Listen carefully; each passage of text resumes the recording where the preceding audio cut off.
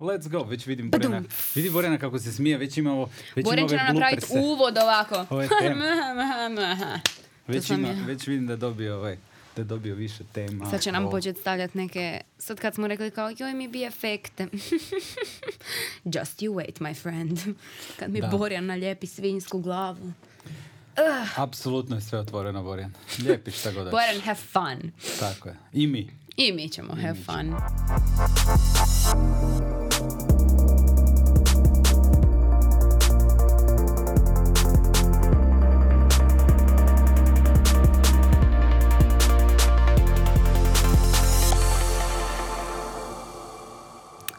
On the topic of having fun, današnja tema je being happy. Happiness. Kako bi rekli naši. Happiness. Bez H. Pa eto nas opet, dragi naši, dobro nam došli. U drugačijim outfitima. Rećemo, jer je drugi tjedan. Već je prošlo tjedan dana, da. Mm-hmm. Hvala Bogu, Tomica ima 12 kapa u uredu. Da, imamo sve što nam treba da zavaramo. Čekaj mi nikad, lažemo ovaj napačari narod. Zašto smo se mi preslačili ako u principu smo se sad izdali da je ovo... Zato kad je sve u vizualnom identitetu. Okay. Znači, ne moraju svi vidjeti da smo isti. A to je marketing. To je PR po kojem živim. Eto ga. U principu da, to nas čini sretnima. Mi smo se presvukli da bi mi rekli da je sad ovo drugi tjedan, da je tjedan iza. A što je za vas treća? Da. A šta vas čini sretnim? A čak i nije ni petak. A vama jest. Me podsjetio. Da, vama je petak. Vama je petak, nama nije. Vaša sreća. Grozno sve. Uglavnom, Tomislave, hoćeš li polako nas uvesti u svijet sreće u našoj ovotjednoj temi? Zašto si želio pričati o ovoj temi? Zašto smo odabrali ovu temu? Pa, da li ću ja uspjeti vas uvesti u sreću u ovih 26 minuta? Vjerojatno ne, ali pokušat ćemo vas zabaviti. Ja plaćam. Pa sreća je opet krećemo iz jednog ezoteričnog pojma kao sreća. Ma da, jesmo, svi smo sretni. Ma je pa da pa. Ma ne, sretan se jedan super fala, okej, off you go. To kao kad kažeš dobro sam. Da, kak si, dobro. Jesi sretan? Je, naravno. Da. Ne, okej. Ne, dobro je, dobro. Da. Baš smo o tome sad pričali, Niki, ja malo prije, šta u principu, kak bi mi definirali općenito sreću. Sreću je teško definirati, da ju imaš, ali ju možeš na neki način definirati kad ju nemaš. Da. A kak bi to išlo, rekli smo, kak kreće život, samo da. Ide varijanta, naš život počinje sa kad uđemo u onu fazu samo da. I tu kreće kolotečna. Samo da završim osnovnu, pa samo srednju, pa autoškolu, pa faks, pa onda samo da se oženim, samo da su djeca... To zvuči kao početak svake moje dijete. Samo da dođe ponedjeljak. Da. I upravo to. I onda kažemo, i onda si stavljamo te indikatore koje ćemo samo da nađem stan koji mi je top. Samo da nađem ženu, muža ili ne znam što god, koji mi je top, samo da taj auto ima, samo da taj motor, ne znam, samo da tu haljinu, samo da te sako. Samo da si te cipele kupim i bit će sve cipele i bit će sve okej. I u principu kad naravno, opet govorimo to je vrlina tog ponavljanja i vježbe, i u ovom slučaju kad to dovoljno puta ponovimo, onda shvatimo da nas sve manje i manje to čini šta? Sretnima. I onda dođemo do te faze da smo u principu napravili sve ono što smo mislili. Da, sve ono s liste. Da nas čini sretnim. Obično su to materijalne stvari. Najčešće. I onda shvatimo u principu da to vjerojatno nije ta priča. I onda tu jednostavno krećemo u kontra sreće i kreće taj unhappiness. Mm-hmm.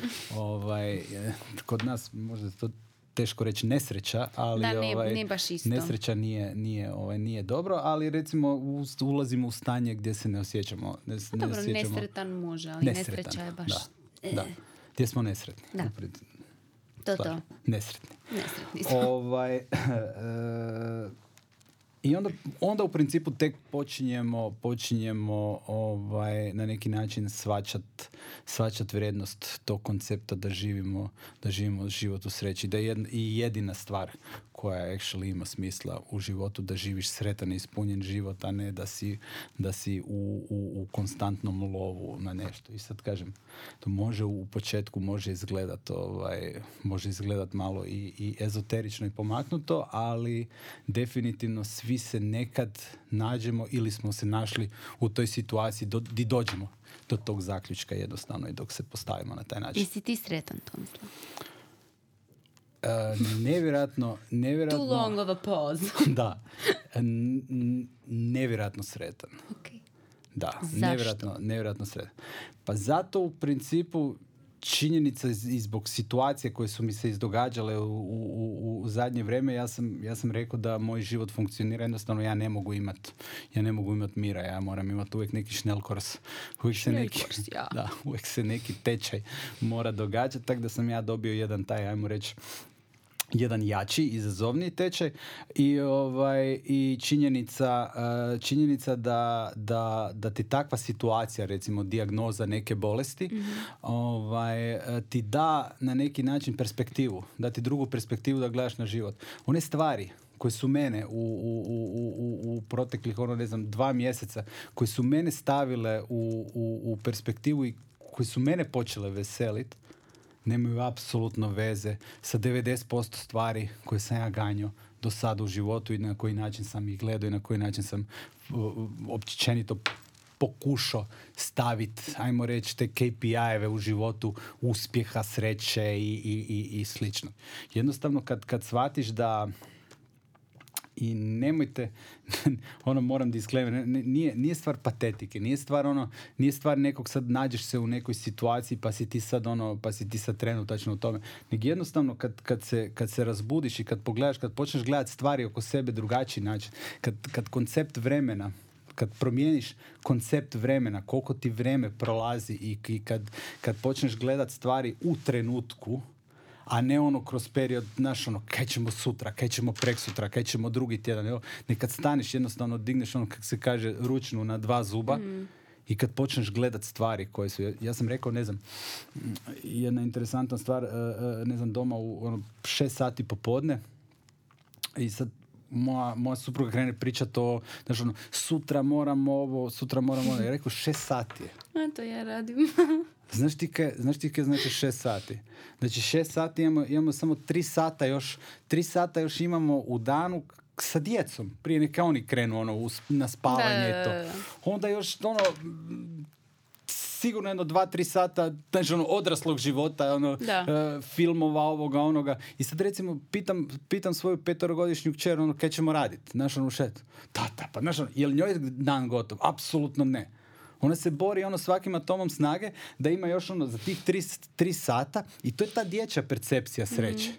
I u tih 3 sata mi idemo kokice, palimo vatru, kamin, zeka, ovo. Znači to je kad gledaš iz percepcije djeteta, ili kad gledaš iz percepcije na koji način gleda ili neko ko to osvijesti, 3 sata je nevjerojatno puno. 3 sata možeš dobiti nevjerojatno puno iskustva i nevjerojatno puno stvari koje u principu ti možeš jednostavno već u svojoj glavi, ako ne gledaš na taj način, u glavi ih otpišeš. U glavi kažeš već, mi smo gotovi, 6 sati popodne, dan gotov. I pitanje koliko nas ili koliko mi života prođemo na taj način, poluuspavani, polu kroz taj stalno čekamo nešto šta će se dogoditi. I obično je to materijalno. Da. Šta će se dogoditi, šta će nama dati taj ultimativni switch i otvoriti nam taj aspekt, otvoriti nam sreću. I mi smo sad, da li su to cipele, da li je to posao, da li je to ovo, da li je to ono. A nismo razmišljali o tome da možda čak taj posao koji radimo, ajmo ga pogledati iz druge perspektive, ajmo se malo izaći, možda taj posao koji radimo je sjajan. Možda u principu mi stvarno radimo nekakve sjajno. Možda stvarno taj računovođa, možda stvarno nekome čini jako bitne stvari u životu. Možda je bitan u tom sustavu. Možda, ako si izabrao to, možda je to stvarno stvar koja te može veseliti. Jako se brzo mi možemo ono, putem navike ili nečega dovesti u situaciju da ni to šta radimo, ni tu di živimo, ni tu s kim imamo odnose, da je to sve glupo, da je to sve užasno dosadno, da je to sve užasno naporno. I šta se onda događa? Ne možemo to promijeniti. Ne možeš baš u svakom trenutku kad ti paše promijeniti obitelj, promijeniti sve prijatelje i mjesto. I onda živiš živiš u stanju nesretan si. Pa da. Zato što ti je dosadno. Jel misliš da je stvar navike loša? Mislim, ne mogu reći loša jer ne znam, ja sam se jako uljuljuškala u neki taj život i rutine koji nosi svoje i super uzbudljive stvari, da ne se vratimo na našu epizodu o comfort zoni u kojoj rutina zapravo je dosada. Da. Znači kao živim u nekoj polurutinici, ali ta polurutinica ima svaki tjedan nešto super exciting što mene baš me drži na životu i baš mi je super i svaki dan je nešto što je dovoljno zanimljivo da meni to bude kao exciting, ali ja tipa volim, meni je ta rutinica životna, i to neko i na poslu i to partnerstvo i to, meni je to super, a jako puno ljudi jako brzo im dosadi to i onda misle da su nesretni i ja to ne moram shvatiti. Pa ja mogu na neki način shvatiti, ali mislim da je to sve opet se vraćamo na to je stvar vježbe, to je stvar ovo.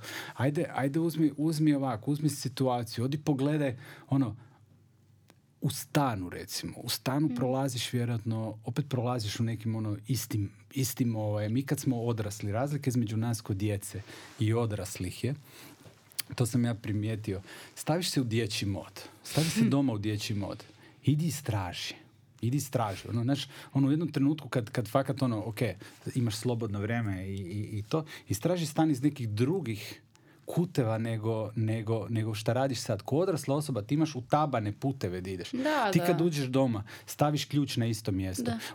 Sjedneš se vjerojatno na isto mjesto na kauč. Odeš frižider otvariti. A znaš kad smo bili djeca, znaš kad smo se zavlačili ispod kauča, ispod tegli, kad nas je bilo posvuda, pa gledaš iz treće perspektive. Ja recimo nekad takve stvari radim. Ja nekad sjednem u neku totalno desetu ispod kauča. Pa da, recimo u nekom mjestu kuti gledaš svoj stan, gledaš svoju kuću, gledaš obitelj, gledaš ovo iz neke druge perspektive, promijeniš mjesto di sjediš, promijeniš mjesto di ne znam, di jedeš, promijeniš neke stvari koje ti daju neku svježinu. Ljudi, koliko mi imamo mogućnosti, daj hodaj po gradu, nemoj gledat dole u cipele i nemoj gledat i biti nervozan, daj digni glavu gore, daj pogledaj po centru grada, recimo Zagreba, ornamente. Pa nebitno, po drugim gradovima, po Splitu, po Varaždinu, daj pogledaj gore, daj pogledaj lijevo, pogledaj desno. Pogledaj stvari koliko još ima koje te mogu na neki način zostaviti bez daha, koji ti mogu dati neki podražaj sreće, kreativnosti, zadovoljstva ili nečega. Aj probaj, ja sam rekao postoji, mislim da je to Joe Speranza ili ne znam, kako se zove, i Tony Robbins to govore, postoji ta priča sedmodnevni kao post, da apsolutno si ne dozvoliš nijednu negativnu stvar da ti uđe u glavu. Mislim, nije lako. Da. Sad to možete pogledati, mislim da je Joe Dispenza, mislim da je. Možete si pogledati, Borjan će staviti možda dole neko ime i prezime. Tako je, doktor. On ima čak postoji ta neka knjiga, to je jako kratka knjiga, u principu koja objašnjava, to je taj neki post 7 dana, ti u principu ne smiješ ni jednu negativnu stvar dopustiti da ti uđe u glavu. Naravno da će ti se dogoditi, da će ti ući, ali moraš okrenuti i stvistati ovo. I sad recimo da si uzmeš 10 minuta dnevno, ajmo ne ići na 7 dana, ali da si uzmeš 10 minuta u danu kad kažeš da ćeš biti apsolutno pozitivan, da ćeš gledati stvari koje inače u svojem dosadašnjem životu nisi gledao. Da ćeš gledati da ćeš gledati prirodu na drugačiji način, da ćeš otići pogledati odi tam kod botaničkog vrta i pogledaj one zgrade, pogledaj onu vizuru i zamisli da si na Manhattanu. I zamisli da svaki od onih stanova vredi 38 miliona i da unutra žive samo movie stars. Kreni perspektivu. Da, zamisli si nešto super cool. Zamisli si nešto drugačije. I da vidiš kako se onda stvari počnu mijenjati. I kako stvari počnu dobijati drugi kontekst. Kad se nalaziš sa ljudima koji su ti po defaultu nekom, su ti prijatelji, dragi, daj pojačaj malo tu emociju. Vidi šta će se dogoditi. na poslu, u životu. Ono što sam rekao, danas kad živimo u tom tehnološkom, kad se stvari nevjerojatno mijenjaju, mladi ljudi koji dolaze, mladi ljudi koji razvaljuju u principu od influencera do tehnologije, do svega. Ono što bi njima rekao još samo jednu stvar koju nemojte prerano postati ti odrasli, nemojte prerano ući u taj žrven. Daj radite 2 godine, daj radite za free. Mm-hmm. Daj skupite iskustvo. Daj nemoj da ti pukne stvar na 500 kuna, na 300 kuna. Živiš doma sa starcima, imaš riješeno, imaš onaj studentski pokaz, imaš zdravstveno osiguranje, imaš sve ke trebaš. U principu, ajde riskiraj te 3 godine. Ako si vrhunski si kamerman, vrhunski si, copywriter, ajde radi godinu dana za free. Ajde ponudi svoje, ajde reci, dođi u neku firmu, reci, ja ću to napraviti, ja to vjerujem. Zato sam ja dio te generacije koja to kuži, koja to vjeruje, koja će to napraviti. Ajde pusti mene, ne košta te ništa, ajde pusti mene da to napravim. Ili dođi primi, ako vidiš neko ko ti je fora, ko ti može biti mentor, daj ga primi za ruku, daj reci, ja ću te voziti godinu dana. Biću tvoj šofer. Ali nećeš pričati na mobitel u autu dok te vozim, nego ćeš pričati sa mnom. Ja ću te voziti 2 puta tjedno u Split, da ideš na gradilište ili gradiš super projekte ili radiš, ili si u IT-u ili ovo. Ja ću te voziti godinu dana. Nauči neke, napravi nešto. I tu onda dobivaš tu mogućnost da postaneš u principu osoba koja je zadovoljna, koja je sretna. Jer ono što je nama društvo i što nam je nametnulo, što su nam roditelji rekli, zaposli se, sigurna, dobra plaća. Fucking nema više apsolutno nikakvog osnove ni nikakvog uporišta u ničem danas što se događa. Istina. Danas pojedinke možemo biti nevjerojatno vrijedni, individualac, možemo imati stravičnu cijenu, možemo biti jako bitni, a možemo biti u apsolutno nebitni dio mase, dio govedo na paši koje niko ne vidi, koji stavit će nam neko markicu i reći će ti vrediš toliko, zato po tim standardima vrediš toliko i di je tu onda sreća, zadovoljstvo ili bilo šta. Zakaj misliš da gubimo sreću? Nekako mi se čini da je moj tata kad je bio mali bio puno jednostavnije, da sam ja bila puno jednostavnije dijete, puno manje opterećeno, puno sretnije nego što su djeca danas. Nećemo kriviti tehnologiju, to smo se već dogovorili. Da. Ja ne znam, ja mogu reći ovako. Znamo da u psihologiji da se u principu ono što naš mozak napravi da pobriše loše, u prošlosti pobriše nam to neke loše stvari, ostavi nam dobra iskustva. To je neki safe mekanizam koji mi imamo u glavi, odnosno u mozgu. Tako da vjerojatno svi mi gledamo na to svoje djetinjstvo iz perspektive nečeg prekrasnog i ovo. Ja kažem, moje djetinjstvo generalno je bilo lijepo, ali da sam imao teških situacija i teških stvari, jesam. Da sam bio nevjerojatno u teškoj situaciji, zato recimo moje školovanje je bilo nevjerojatno teški period. Moje formalno obrazovanje, znači ako uzmemo od moje osnovne škole do završetka mog fakulteta, u principu koji mi danas apsolutno ništa ne znači. Znači, niko me ne pita, maknuo sam sa vizitke diplomirani inženjer grafičke tehnologije, niti ne radim u struci, niti imam apsolutno ikakve veze s tim. I jednostavno to je bilo vjerojatno, ako me sad pitaš, to je bio najteži period u mom djetinjstvu, zato je jednostavno sustav koji je postavio vrijednosti koje bi ja trebao ispunjavati, meni nisu bile nešto što je meni bilo native. Jednostavno prirodno da moram da ako meni staviš da ja moram u određenom danu imati interes prema 5 različitih predmeta, 6, ne znam da li to fizika, kemija, matematika, i u svima moram biti jako dobar i moram doći doma onda i moram sve to što je profesorica tam nekim polutonom izgovorila, ja to sve moram sad pročitati, nabubat na pamet da bi ja nju zadovoljio, da bi ja to njoj ispričao. To jednostavno kod mene nije funkcioniralo. Ali djeco, idite u školu. Mala digresija, idemo dalje. Or not. Najgori savjetnik današnji. Možda i jesam, ja možda se i slažem. Ja mislim da tu ima jako puno rupa i ja isto sa pola stvari iz svoje škole. Neki dan sam shvatila da se ne mogu sjetiti neke najbanalnije stvari koju sam naštrebala, bila do bola i usred noći sam ju znala na pamet. Nema šanse. Ali više se ne mogu sjetiti šta je to bilo. Toliko da ti odeš moje profesore pitat srednje škole i da odeš pitat recimo, ok, di je Krajačić danas. I da imaju saznanja, da se actually sjećaju mene i da imaju saznanja iz one faze, vremena. da. I ono, da li taj Krajačić ima work ethic, da li on radi, da li se on bori, da li ono, ja vjerujem da bi 99,9% ljudi nema šanse. Taj negdje ili na socijalnoj pomoći ili ga neko financira. Nešto od toga mora biti. Jel je sustav u kojem to funkcionira, ja ga nisam mogao podnijeti. Ja ga nisam mogao prožvakati. Sada puno ljudi ne može. Ako pričamo o djecu, je li to meni to bila ekstremno nezadovoljstvo, ekstremna unhappy. Unhappy. Da. Nesretan, da. Nekome to funkcionira, nekome to stoji. Meni to nije bilo, recimo, meni taj period života nije funkcionira i jednostavno, ali opet s druge strane, stvari se mijenjaju, i kontekst vremena definitivno čini svoje. Znači, ja danas funkcioniram, ja ne mogu reći danas i mislim da niko ne može reći da sam ispao propalitet i da sam ispao nešto negativno u cijeloj priči. Na kraju sve što sam napravio radom isključivo, koji je u tom trenutku izgledalo da polunevjerojatno. Tako da... I sretan si. Apsolutno da.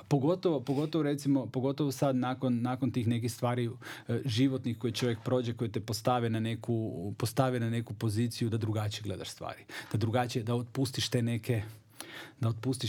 otpustiš očekivanja na kraju. Da. Mi ja danas da očekivanja žderuš sreću. Mi očekivanja koja su od toga jel ću dobiti posao, jel ću dobiti natječaj, jel ću dobiti to. Sve, opet ego. Znaš, 5 agencija se natječe za neki pitch. Ti si jedna od njih. Imaš postotak koji imaš. Da. Kako dokreneš. Nije baš sjajan od 5 agencija. I imaš tu ego, taj koji se osjećaš brutalno razočarano jer ti to nisi dobio i to te pogodi, to te stresira i to ti napravi osjećaj stresa da nisi dobio natječaj iz kojeg razloga, jer je bilo 5 drugih agencija. Ja kad sam dobio svoju dijagnozu, jednu stvar koju sam rekao da nisam nikad i neću nikad pitati zašto ja. Da. Dobiš dijagnozu karcinoma i zašto ja, a zašto ne? Zašto ne bi? Zašto je bolje da ti nego ja? Razumiješ? Jel smo ljudi? Jel imamo još uvijek taj empati u sebi, empatiju ili nemamo? Ako nemamo, onda smo se približavamo životinjama. Ja misliš da imati sreće i biti sretan ima jedno velike korelacije? Ne. Ok, jer nije isto. Ne, velika razlika. Ja mislim da ljudi to često miješaju. Nekak sam tako to doživjela. Being lucky i being happy. Pa da, čak i recimo u engleskom je to razdvojeno. Lakše, vidiš kako su oni to lijepo razdvojili da nema veze. Kod nas je to slično, ali apsolutno dijametralno suprotno. Ti imaš sreće, ti si sretan. Kaj? Znaš šta bi ja rekao, jebi se ti ko je sretan i ko nije. Pip. Da, Borjan bip. Pišem ove novce. Sreća se, ja mislim da se sreća, ono što sam rekao nedavno, sreća se mora provocirati, sreća se mora graditi da bi bio lucky. Da bi bio da bi te sreća pogodila, ajmo reći. Po tim ne mislimo ići u kasino i provocirati svoje financijsko stanje. Da. Sam kažem. Nego, znaš, ja mislim da kad smanjiš očekivanja, kad da je to najveći. Smanjiš očekivanja od drugih, od sebe, kad pojačaš tu neku sferu, ajmo reći, duhovnosti i empatije i osjećaja prema ljudima, prema stvarima na neki drugačiji način, ne na taj površan, sve treba doći meni, ako nije došlo meni, ja sam užasno nesretan i malo taj ego da ga smanjiš. Onda se događa, onda ti se može početi događati da imaš više sreće u životu, a i mislim da generalno definitivno da postaješ sretan. Mislim da su ta očekivanja neki žderači. Ja ti se sjećam kad sam ja bila mala, ja sam ti imala jednu fazu u kojoj sam nisam baš bila nešto kao super sretna, nešto me stalno me nešto mučila, bila sam mala, išla sam u osnovnu školu i onda sam ti ja da to kao riješim, sam ti imala jedno 500,000 momenata u danu kad bi ti ja ovak sažmirila i full si stisnula facu i ovak od sad postajem savršena. Doslovce. Ja sam to radila i znaš kaj sam ti ja jednom napravila? Jednom sam ti to radila usred svog plesnog, imala sam plesnu priredbu. ja na svakoj slici žmirim. Jer ja ako nisam jedan korak odradila sa poletnim savršenstvom jedne mlade balerine, ja sam žmirila i restartala se. I mene poslije gospođa, ova koja nas je fotkala, Nika, zašto ti žmirila cijelo vrijeme? Ja kao, ne, nisam. I kao, da jesi Turković, kao, doslovce si se restartala 15 puta tijekom ekta koji traje 3 minute. Samo ću to reći, očekivanja. Koje sam ja sve očekivala od sebe. Mislim, dan danas, ali sigurno se ne restartam ako krivo zakoračim na cesti. Da. Dosta problematično. Ali shvati čovjek da između, da je jednak, znaš kad se događa kad se zaljubimo u nekog. Kad se zaljubimo u nekog, kak izgleda ta osoba u kojoj se zaljubimo? Iste Bože, ja sam svog prvog dečka pravog u školi nacrtala prije nego što sam ga našla i ja ti se kunem bio isti. Jel? Mm-hmm. To ne znači da je to potrajalo ili da je bilo tako dobro kao što sam ja nacrtala. ali je savršeno. Kako se osjećamo kad... Očekivala sam si to i da. I savršeno je to u osobu koju se zaljubimo, pogotovo u onim počecima. I onda kad pričamo o onim pjegicama i svim onim potencijalnim nesavršenstvima koji su onda savršeni. Pa jel mi zaslužujemo u životu se zaljubiti u sebe onda? Da. I dobiti isto takvu sliku, apsolutno. I dobiti takvu sliku da svaki dio tvog tijela koji jel si čelav, jel si grbav, jel si ovakav, jel si onakav, ali da je to isto na toj razini cutenessa isto koji kad se zaljubimo u nekog drugog i onda velimo, ali meni baš to na toj osobi paše. Ja tek kad sam se kao ne fully, ali polu zaljubila u sebe, sam se zaljubila zapravo. Mislim, još uvijek nisam, još uvijek kao imam neke momente kad se šoram, ali to je normalno, samo kao taj journey pomaže u tom. Ali već kad si čovjek osvijesti to i kad si osvijesti i kad si postavlja prava pitanja, mislim da si na dobrom putu i to je sigurno. I onda taj put ima smisla. Tako da mislim da kako imamo elementarno pravo na život, na kisik, na te neke stvari koje su nam ključne, mislim da moramo i tu sreću uvrstiti u to i stvarno mislim da život, da svi zaslužujemo život i da budemo sretni u životu. Jer bez toga mislim da ima jako malo. I to se trebamo pitati. Trebamo se pitati, vratimo se zadnjih 10 godina nazad. Kak nam je život prošao? Jer smo ga ispunili. Jer smo stvarno ispunili kak se kaže, košaru. Iskustvima i ovo. Jer smo ga proleteli. Da smo proletili, zadnje 2 godine su nam prošle da čekamo povišicu na poslu, prošle 2 godine su nam čekale samo da vratimo kredit. Pričam s ljudima pa slušam ciljeve. Pa veli ovaj čeka samo za 3 godine da otplati kredit, ovaj čeka samo da... Šta se dogodi onda? Šta se dogodi kad za 3 godine, šta misliš kako će tvoj život izgledati kad za te 3 godine to je sreća da stignu. Otplatiš kredit, da. Jel misliš da će stvarno tako izgledati? Da će jedan pod latice popadati ovo? Pa svi smo to prošli sa završetkom škole, sa završetkom fakulteta. Sanjali smo da dobijemo tu diplomu u ruke. Kaj se onda dogodilo? Drugi dan više apsolutno niš. Počneš gledati druge stvari. Počneš gledati posao. Upravo to. I ako jako se fokusiraš na takvu neku potencijalno nebitnu životnu stvar, koja tebi zaista ne čini ništa, osim u glavi imaš opterećenje. Ok, da imat ćeš, N 1000 kuna više kad otplatiš taj kredit. Ali ako si stalno stavio fokus na to, takvo opterećenje, vjeruj mi, život će naći način da ti oduzme opet tih 5, 6, 10, 50 000 kuna mjesečno koji si dao za kredit, uzet će ti na nešto drugo. Otići će ti na neke drugo. Ako niš drugo, na neko liječenje. Ja predlažem da ovu epizodu nazovemo Zrak, voda, sreća. Zrak, voda, sreća. Buda, apsolutno. Meni je ovo bilo baš lijepo da smo vam popričali. Hvala ti, Nika. Morat ćemo tu par bipova napraviti, malo si se tu raspojasao, ali dobro. Malo nas je popustilo, da, imali smo sreće, danas niko ne cenzurira, imamo dobrog šefa, pustit će nam sve da idemo dalje. Jel' tako, Borjan? Direktor. I tako da ljudi, evo ga, nadam se da smo nešto, postavljajte si pitanja, imate pravo na to, imate pravo na sreću i vidimo se sljedeći petak. Sljedeća epizoda je prve ljubavi u srednjoj školi. Da, može. Do slušanja. Ćao. Bok.